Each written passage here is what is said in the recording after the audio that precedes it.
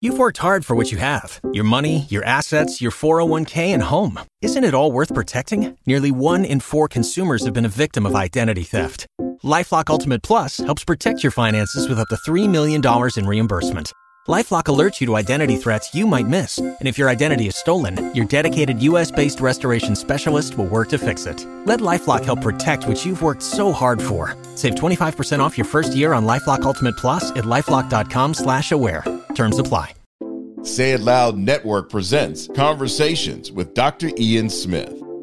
Hey, everybody. Welcome to the show, Conversations with Dr. Ian Smith. I'm excited because, as I've promised you, I will do every week. I'm bringing you interesting guests. Some you may know, some you may not know, but all of them have the common theme of being successful in their own way. And what I want to do with these conversations is take you behind that wall to find out exactly what it is that makes them tick. Find out what their secret sauce is that has given them the opportunity to be who they are and what they are. So sit back, relax, and take notes. Kevin Frazier, you know him. He is the prominent host of Entertainment Tonight, an icon in the entertainment media space, and he has a story that I want you to hear. Thanks, Kevin, for joining the show, man. Good to see you. Listen, great to be here and have this conversation with you because, we've talked, but we've never really had a chance to really talk. Well, good. I'm glad you said that. So I want to go back a little bit. I mean, everyone sees you every night on the #1 show in the country, and they know you for interviewing all these big celebrities and your personality. But let's go back to kind of where all this started. Take us to, I want to know Kevin Frazier when he was 10 years old, and what life was like for him. You know, what's funny is my father was a basketball coach at Morgan State University. He was at University of Illinois, Delaware State, and then Morgan State University. So as a kid, I was immersed in the basketball world, and it was my life. And, I think sometimes even when my dad saw me, whether it was on ESPN or whether I was, here at Entertainment Tonight, he used to think back, he'd be like, I wasted all that basketball knowledge on this dude. He should be coaching basketball. But really, that was a large part of my life and what, mattered. My mother was an athletic director at a local high school. So every single day was filled with activities and games. And, my mom coached the women's basketball team at her school. So if I wasn't at her practice, I was at my father's practice or a game or something like that. So it was always such a huge part of my life. Did you not like basketball? Did you play basketball? I love basketball. I played basketball. I was all right. I had a little gas in my tank. But, the things that I remember is that my father used to let me sit on the bench next to him, which is crazy when you think about it, when you have a 12 or a 13-year-old sitting next to you. And so because of that, I listened to the strategy, the things that were going on and what was happening. And so it gave me this basketball encyclopedia. My father, when he came to Morgan State, it was like most black colleges, you had great players. But there wasn't a tactical program. And, he put together a great team with Marvin Webster, the human eraser who played for the Knicks and Seattle Supersonics. They won the Division II national championship. And, I was around to see the heyday of black college basketball and black college sports, the ending of that. So getting to see that was something unbelievable. It was amazing. Something I've always said when it comes to sports, and I teach my kids this, as I try to explain, because sports has always been a big part of my life, by the way. And I've always said how important sports are, not for the trophies, but because sports teaches you so much about life. Sports are a microcosm of what life is really like. And, you have all the battles. You have man versus himself, man versus nature, man versus man. You learn how to fail. You learn how to work hard. You learn how to put the extra time in to get ahead. When you are around sports like that, did that help shape kind of your mentality, your can-do-it mentality? 100%, because you saw the ups, the downs, the good times, the bad times, the winning, the highest of highs. There's nothing like winning a national championship when you're at this tiny little black college. But there's also the times where you had to go out and get your butt kicked by big schools. So it was a lesson in kind of like, this is the way life is. And there are going to be a few really high highs. And there'll be some good times, but there are going to be some bad times too. And you have to deal with those. And to get to any of that, you have to work really hard. You have to be willing to outwork anybody else if you really want to get to the pinnacle and have success. You have to be willing to put the time in, the hours in. And it's interesting. I don't see that now in some kids, as they're coming up and they're like, I see you on Entertainment Tonight. That's what I'm going to do. I'm going to say, well, what you didn't see is me in Charleston, South Carolina, carrying a camera and sweating like a crazy person, or in Baltimore, Maryland, carrying a camera and sweating like a crazy person. And so each one of these steps in life is important. Just like in basketball or any sport, each one of the steps you take to get better and improve leads you ultimately to your goal. College. Talk to me about what it was like going to college. Where was your head going to college? So I believed that I was like, listen, I'm one of the 5 greatest players on the planet. And I wasn't. I learned a quick lesson about that. And, went to Hampton and then Morgan. And it was interesting because I went to Hampton because my mother and my great aunt went there. And I was doing a summer somewhere. And my mom said, hey, I just want you to go and spend the summer at Hampton and see what it's like. And I got down there and I was standing with one of my good buddies, my neighbor, another dude named Kevin. And this girl from Philly came and picked him up. And she might have been one of the 5 finest women I'd ever seen. And I was like, that dude didn't even have a date for the prom. And now he's rolling with you? And I was like, I love Hampton. I'm here to stay. This is the place. Hampton's the place. And and that's the interesting thing is like being nurtured by my father working at Morgan, going to Hampton, then going back to Morgan. And the Black college experience was special for me. And it was special because you are in this comfort zone that loves you and helps nurture you. And it was just important to me. My mother went to Hampton. My father went to Tuskegee. My aunts both went to Hampton. My great aunt went to Hampton. So it's always been important, I think, that, we lose sight of how important these Black colleges are. But they are a breeding ground for some of the greatest talent on the planet. It's amazing that you say that because, first of all, as a kid, I was a big basketball player. And I actually went to a camp at Morgan State University. Julius Erving, Dr. J, used to have his camp at Morgan State. In the Hurt Gymnasium? Yes. Yes. That's crazy. Yeah, that's crazy. I was there as a kid. And what's interesting is that you talk about historically Black colleges. I had just the opposite experience. I went to all predominantly white institutions, Ivy League schools, several of them. And it was a very different experience. And I never forget the first time when I got older, going to Howard, because Howard is, the place to be, going to Howard homecoming. I was at Harvard. So here I'm coming from Harvard, going down because this is what Black people do, right? And it was just a very interesting experience for me because I was not accustomed, first of all, to seeing so many people like us who are in education, who are doing well, who are driving nice cars, who speak the King's English well. It was a foreign concept. I was vastly in the minority up in Cambridge, and I come down here, and there was something beautiful about it. Honestly, it felt, because, I would be up in the yard sometimes. I'd be the only Black kid crossing the yard. Yeah.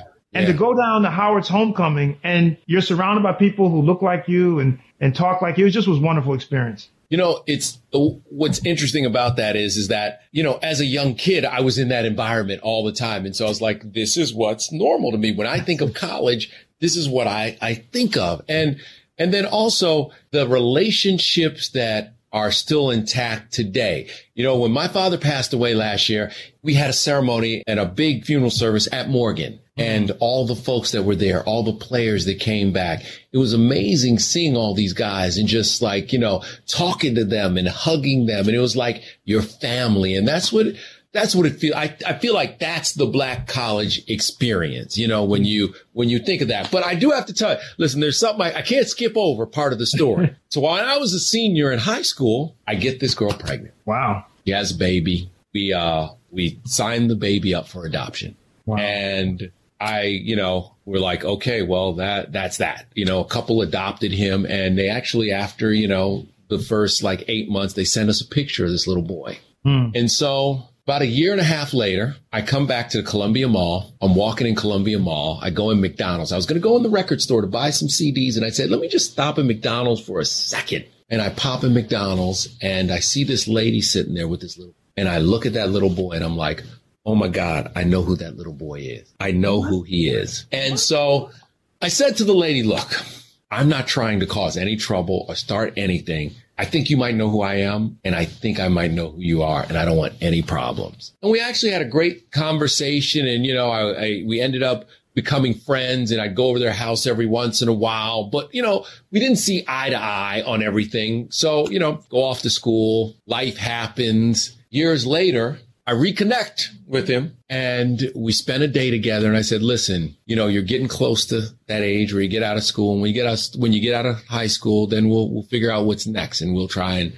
come together. And saw him as a matter of fact, at an event at Howard. We went to and I invited him to drive down to the event at Howard. And I said, hey, look, what are you doing? Because he had graduated high school and his parents said, not a school kid. He's got a job as a mechanic at Miller Brothers Chevrolet in Columbia, Maryland. They said he's just going to work there. And I said to him, I was like, listen, I understand that you have this life here and you're working as a mechanic right now.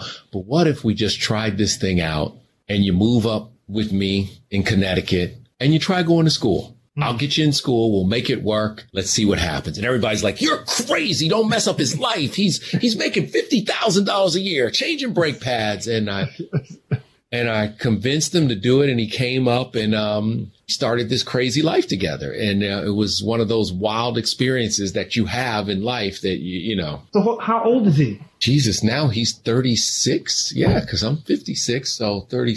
Oh, gosh, he's 37 now. He just turned 37. Yeah. So when you first saw him, how old was he in the mall? He was a little over 1. When did he find out you were his biological dad?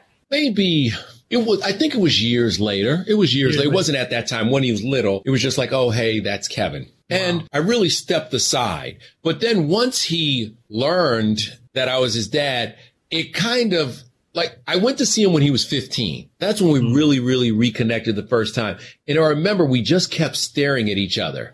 We went down. I picked him up. We went down to the Smithsonian Museum, and we just kept staring at each other all day long. Like when we were eating, we'd just be looking at each other, like watching each other eat, watch each other walk. And it was crazy because we were so much alike. Yes. We were so much alike. Yes. And it was freaking us both out. But what we learned when he moved in with me, when we tried this grand experiment, grown men trying a grand experiment, we learned that we may look alike, but we have lived very different lives. And so our relationship was about getting back to square one where we could understand each other. You've grown up. Your children know you. They've known you since they were babies. They know when you look this way, you mean this. You've been here. You've done that. You've done this. We didn't know each other. So we looked alike, but we had no idea about each other. So here you are. You had a kid, end of high school. You're going to Hampton, place to go. When does Kevin Frazier say, you know what, my calling is in front of the camera? So I'm at Hampton. My father's coaching, and I took a journalism class, and I loved it. And I thought, hey, this is fun. This will be a fun thing to have when I become a basketball coach one day. And I come in to do the sports report that day for the local TV station for Hampton. And I open the USA Today, and I see that there was a big forfeit. I was like, who pulled their team off the court at Virginia Union? Oh, that's my dad. Pulled his team off the court at Virginia Union. So I said, okay, all right.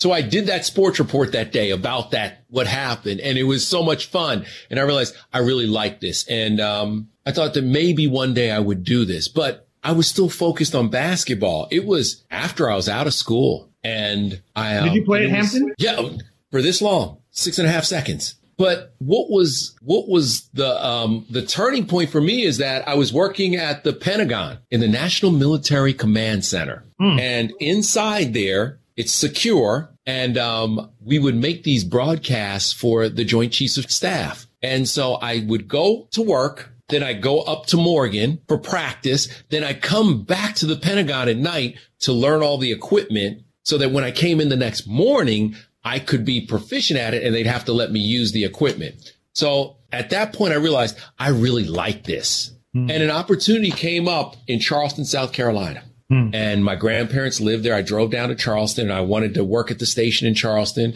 It was producing the real estate show. You know, that Sunday real estate show? Yes. This beautiful 4-bedroom house has, 6 bedrooms. I was like, I'll go out, I'll shoot it, I'll produce it, I'll voice it over. This will be a great job for me. And the guy I was supposed to see was sick that day. He wasn't there. The news director saw me and he said, "Hey, do you know how to shoot?" And I was like, "Yeah." He's like, "I'm going to hire you as a cameraman." And I got hired that day as a cameraman at WCBD in Charleston, South Carolina. And even though I almost got fired the next day because I was that bad, it was the beginning. And it's when I really, really fell in love with this business. So you know what? Something that just struck me at the very end was when the guy said to you, "Can you shoot?" And you quickly said yes. Could you really shoot, or did you just want the opportunity?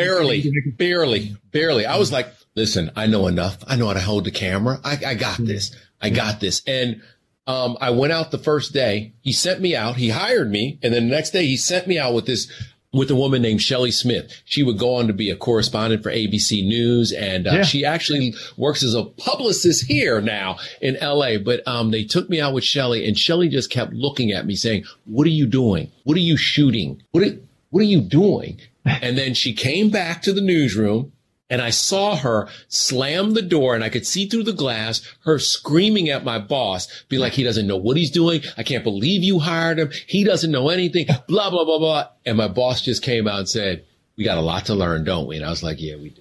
Got some work to do." But you know what, Kevin, though? You know what? That is so important that I try to express to young people, don't be afraid. Sometimes you got to take a chance. And if you're going to take a chance on yourself. Right. And that's what you did. You took a chance on yourself. And then your boss, by the way, took a chance on you because he knew you weren't proficient, but he didn't give up on you because he probably had to respect that you were not afraid to say, "Yeah, I can do it," and then figure it out. And my boss came to me and he said, "Listen, you're going to work every day with our new reporter who used to be a photog. His name is St. Brian, and he's going to take you out and he's going to train you." And I went out with St. Brian, and he wore me out every single day. He would yell. He'd be like, "Why are you taking that shot? You're supposed to be over here. This is how this has to look. This is how it edits together." And at first, in the first 2 or 3 days, I went back in the newsroom, and I was telling one of the other guys, I was like, "I think when we go out today, I'm going to fight him. I'm going to fight him because he talks to me like any old way."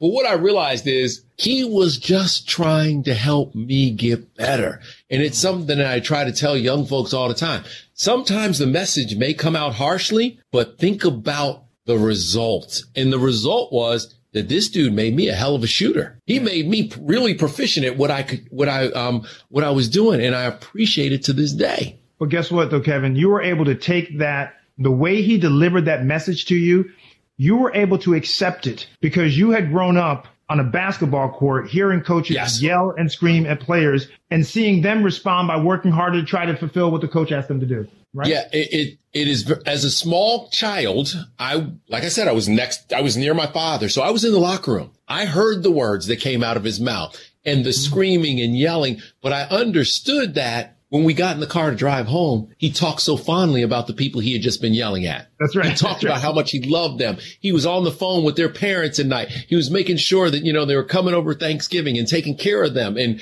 giving them so much advice. And so I realized that sometimes when somebody's yelling at you, they're yelling at you out of love. It's okay. Don't let that mess with you. Kevin, people see you on television. They see your billboards. They see your promotional videos, but they don't see what it took for Kevin Frazier to become the Kevin Frazier they see on TV. Listen, I was in Charleston, and when I was in Charleston and I was the cameraman, my career goal at that time was to become the weekend sports anchor in Charleston, South Carolina. If I had gotten that job, I would still be there today.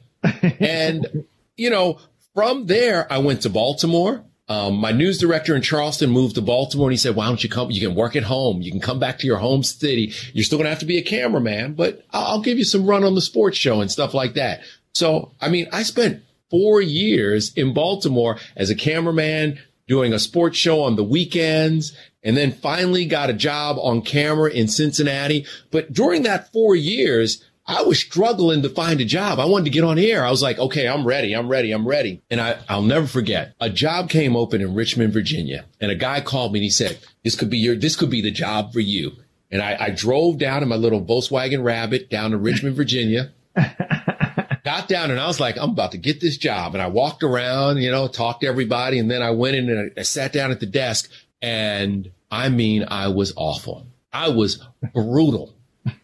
And the lady who was the news director came in and she said, let's try one more time. Let's give you another chance. That was, you know, you're getting used to everything. Sat down, did it again, blew it up again. She called me in her office and she said, hey, Kevin, you're a really good cameraman. And sometimes that has to be enough. That has to be good enough for you because you'll always be able to find a job because of this skill. And I was like, okay. And I got in my car and drove home, cried because I was like, I blew it. I blew my opportunity. But then the next day I went back to work and I said, when everybody leaves the studio tonight, I'm going to sit down and redo the sportscast. And I would do that 3 times a week and I'd redo the sportscast. One other guy would help me. He would get the camera going and run the prompter and I would do the sportscast. And then I would hold the camera and run the prompter and he would do the sportscast. And we do that late at night instead of going out and hanging out and kicking it. That's where we went. And eventually I had a tape good enough that I got a job in Cincinnati, Ohio, being the weekend sports anchor at a Fox affiliate there. But it was not easy to get just to being in front of the camera. It was a tough road. I tell people all the time, particularly young people, I say, let me tell you something. You got to put in the work, period. Yes. If you want to be great, if you want to be successful, it doesn't come natural. You may have some natural gifts and some assets, but at the end of the day, you still have to put in the work if you want to be one of the best. If you want to understand this TV thing, I always kind of equate it to regular basketball and end one basketball. You see the dudes from end one and they're doing all these fancy tricks and they're throwing it off the backboard and dudes are dunking. You're like, that's sexy. But really, the guys who are making the money are the ones with the fundamentals who understand how to play the game of basketball. And it's the same with TV. People get so enamored with they want to be on TV. And it's not about being on TV. It's about learning how to make words and pictures work in a way that it then appeals to the public there. And you have to be able to put those words and pictures together. I am so thankful for my time as a cameraman because I understand how things should be shot, where they should go. I still edit to this day. I edit stuff. I understand how to put up a live shot. I understand how the control room works so that sometimes when people are trying to run game on you or do something that's going to mess you up, you can say, wait a minute, that's not right. I was at Comic-Con in San Diego and we were getting ready to do the Star Trek premiere and they had this big jib that was going to swing on me as I introduced everybody and they would walk down and I talked to them and then they walk off. And I looked at the jib guy and I said, do you realize you are shooting dead into the sun? You have a black man and you're shooting into the sun. Do you understand? You'll never see me. They won't know what is there. They'll just know there's something there making noise. And it's like, we're 20 minutes out and we have to flip the jib around and reposition it. But thank God I knew that before the disaster happened. Well, the lesson of that story is when you start at the bottom and you learn your craft from the very beginning all the way to where you are at the top, then you not only become great at your craft, but you now are knowledgeable about the whole industry. I listened to you talk and I asked myself, what was Kevin Frazier's moment of enlightenment? When did you realize that you really could be something? It's interesting because I always felt like it would happen if I just keep going. But I never sat there and said, this is the thing I have to get to. And when I get there to this moment, I've made it. And every time that I've taken a step, I always feel like now you have to go out and be the best at this moment there is. And until then, don't think about nothing else. Don't worry about nothing else. So, I mean, there were a couple of times where I was like, this is pretty crazy that I'm in this moment, that I'm getting to do this. But I'll never forget, I was working in Cincinnati, Ohio, and the television critic, I was the weekend sports anchor, and I also was calling the University of Cincinnati basketball games. And the TV columnist said, hey, we're going to write a little article about you. And I was like, oh, that's kind of cool. You put a little blurb in there and, I was like, okay. And he came over, he said, I'm sending a photographer over to your house. I didn't even think it through. I have on sweats the whole time. I'm taking pictures in sweats and everything. And I opened up the paper on Sunday, and on the front of the calendar section is this massive picture of me, and it says anchor on his way. And all these folks that I work with, like Tom Brennerman and Joe Buck and the folks from my station, all were saying, oh, this guy is destined for all these big things. He's going to do this and he's going to do that. And, he's doing NFL right now. He's doing NFL sidelines and all these things. And at that moment, I thought, like, I didn't even think about it. I was just worried whether I was going to be able to can I do the midnight news on Monday and fill in for the main guy? And so at that moment, I stopped and I thought, okay, well, maybe something's possible, but you got to work harder, man. You got to dig in, and I got to really dig in if there's a possibility or opportunity to go bigger. Let me close out with a few questions, if you don't mind. Yeah, of course. Can you tell me specifically when you started doing TV, what did you look at as your dream job? What was the big job for you? My dream job was like one day being the main sports anchor in a big market. That's it. I mean, I never thought about anything more because I was like, that's where I'm going to get to.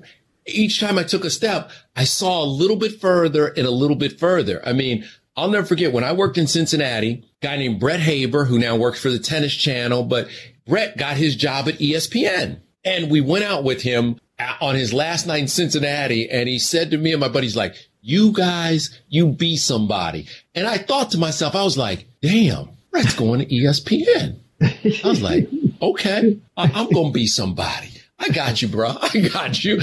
And so every time you take a step and you're like, oh, wow. Last week, I got to do NBA on TNT. And it's like, I watched that show. I'm the fool who sits up and watches the entire show late into the night. That's right. And I was when I walked out there, I was so excited when they called me. But when, I got to fill in one night for Ernie. And when I was sitting at the desk, I usually have these moments where it's like, damn, how did we get here? Yeah. This is amazing. Yeah. And you just soak it up and you enjoy it. And then, you. I had that moment with Tom Brokaw. I was in the field covering 9/11 and Tom Brokaw was back in studio at 30 Rock, and I can hear him in my IFB, and he throws to Dr. Ian Smith. I'm like, holy cow, like Tom Brokaw just called Dr. Ian Smith to the country. It was, luckily I'm a pretty cool guy, so I did my thing. But inside, I was like, holy cow, Tom Brokaw's announcing me. Like, it's crazy. Right. Like, it's a moment that you're like, I can't really tell you how this feels because I'm tripping myself.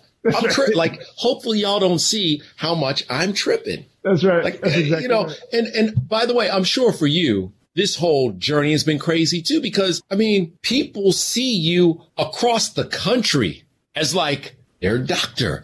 I can't tell you how many times I've been called Dr. Ian, just so everybody knows. Yeah. 1,000 times I've been called Dr. Ian, which is, by the way, blessing in disguise. But, me too. It's cool.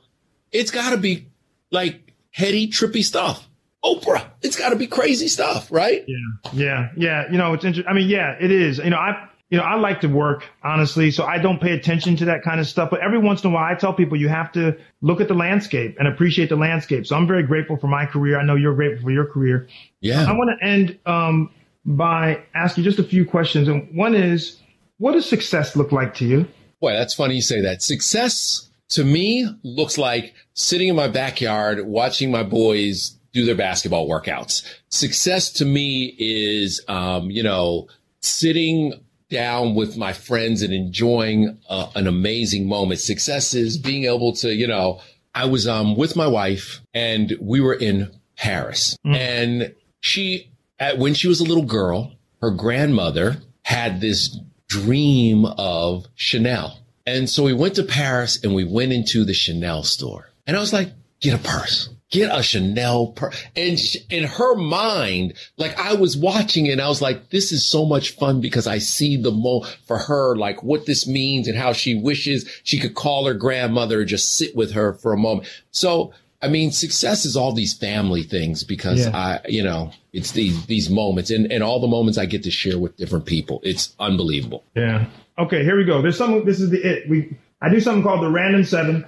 They're very quick questions, and you just get fast answers, and whatever you think is what it is. Here we go. Yeah, by the way, I do want to say this. Success is also this, because the two of us being able to do this right now, it's unbelievable. Like, I see you on the doctors, and people I know make me excited when I see them on TV. Yes. So watching you, Like, I don't know if people understand what it means for a black man to be fronting a syndicated television show like The Doctors. They don't and so I see it and I appreciate so much what you're doing and what you've done. So it's this. It means the world.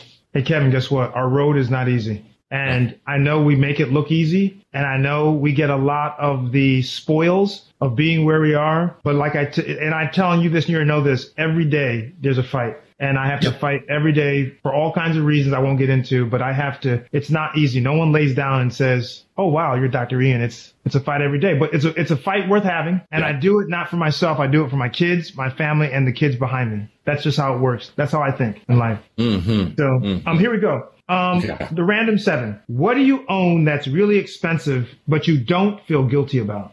It's really expensive, and I don't feel good. I don't.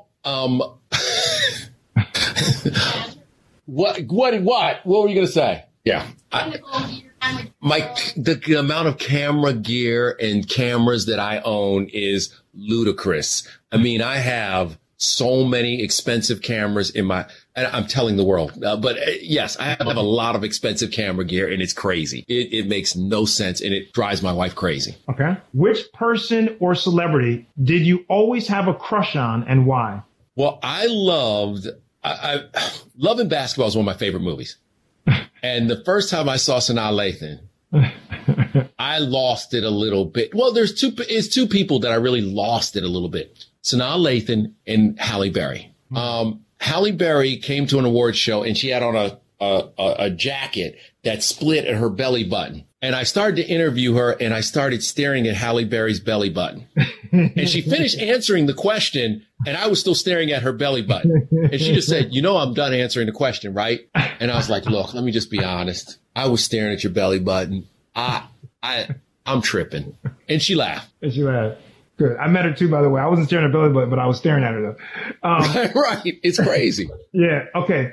If you weren't working in the current job that you have as a host, what would your dream job actually be? One of two things. One, as a basketball coach, without a doubt, I'd want to be a college basketball coach, or I would want to be like a travel kind of, I'd like to host a travel show. Yeah. Yeah. I'm with you on that, by the way. We love to travel with my family. Yeah. Where's your favorite place in the world? Where's your favorite place to go? Jeez.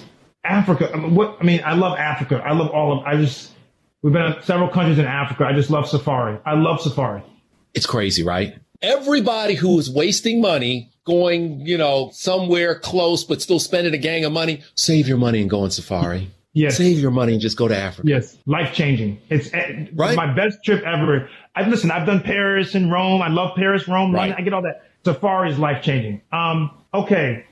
Who would you like to have a long dinner with who you haven't met and why? Okay. A couple people. Michael Jackson, definitely. Malcolm X, definitely. Yeah. I think those two would be at the front of the list. And I'd just like to understand what they went to. Oh, and also John Johnson, who started the Johnson Publishing, Jet, Ebony, and all that stuff, that he came about in a time where he was the first to ever do it. So John Johnson would be high on the list, definitely. Can I tell you something real fast? I don't want to interrupt the random 7. When I was graduating from college at Harvard, and I've always loved the honorary degree recipients. It's extremely prestigious. Yeah. There's a lot of pomp and circumstance at Harvard who gets the honorary degree. And when I graduated, John Johnson got an honorary degree. And it's, Harvard has all this kind of, regalia and, the speech and the Latin. And so they announced the honorees with such fanfare. They started his off with the story that he used the furniture in his mother's living room to finance his first newsletter. That's where he started. I cried. And here he was sitting, getting an honorary degree with all these brilliant people, famous people. And there was John Johnson. It just was very touching to me. And I think it shows the brilliance of John Johnson, that he overcame all these things. And, he was able to go out and get for his Negro Life magazine a national sponsor in, I believe it was Zenith, who took a chance with Negro Life. But, I know my grandfather, who was a brilliant man who could have done anything and didn't have those opportunities. he would always collect the ebonies and jets because it was the way we chronicled our life back then. There was no internet. And so what John Johnson did for Black culture, Black stars, it was our People magazine. Absolutely. So I love that. I love that moment. What really makes Kevin Frazier angry? Ooh, what really makes me angry? Mean people make me really mad. The world, life is too short and the world is, too hard on people already. I hate mean people. And when I come across mean people, when I hear people that are constantly yelling or they don't care, or it really makes me mad. And you see in television, for some reason, there's an overabundance of those kind of fools who just want to yell all the time and they don't care. And, and it's like they talk to people anyway. And I'm like, it's really not that complicated. You don't got to kill nobody over this. We've covered a little bit of this, but I want you to put it in 2 sentences or less. Put in 2 sentences what success means. It means everywhere I go, I'm able to take my grandfather, my great aunt, and all my ancestors with me into places that they would have never been accepted in or allowed in. And I think about that every single day. Last question. When someone comes across an article written about you 100 years from now, what do you want that article to say about you? Loved people and was a great dad. The other stuff is great, but great father, loved people. Man. Hey, Kevin, I'm going to leave it at there, man. I tell you, thank you so much for joining me. So inspirational, by the way. I'm so proud of you every time I see you on the screen because I feel like I know what you've been through and you represent us. And I know it's not easy to be where you are, given what you look like. It's not easy for us to get there, man. And it's the same for you. I watch every day. You're on our feed. You know that. So I watch you on the feed. And so it is. It's the weird thing of just like seeing you and just stopping for a moment and just looking and being like, yes. I love you, man. Thank you. Love you. All right. Take care. Conversations with Dr. Ian Smith is hosted by Dr. Ian Smith, associate producer Lauren Turner, executive producer Ian Smith, edited by Ken Johnson, executive producers Omar Thompson, Andrew Kalb, and Ken Johnson. Find the Conversations with Dr. Ian Smith podcast on Apple Podcasts, Stitcher, Spotify, TuneIn, or wherever you get your podcasts. Waiting on a tax return? Hopefully it ends up in your hands. Fraudulent tax returns due to identity theft increased by 30% in 2023. If you're in a bind this tax season, LifeLock can help. Our U.S.-based restoration specialists are experts dedicated to helping solve your identity theft issues. And all LifeLock plans are backed by the $1 Million Protection Package. So we'll reimburse you up to the limits of your plan if you lose money due to identity theft. Help protect your information this tax season with LifeLock. Save up to 25% your first year at LifeLock.com/aware.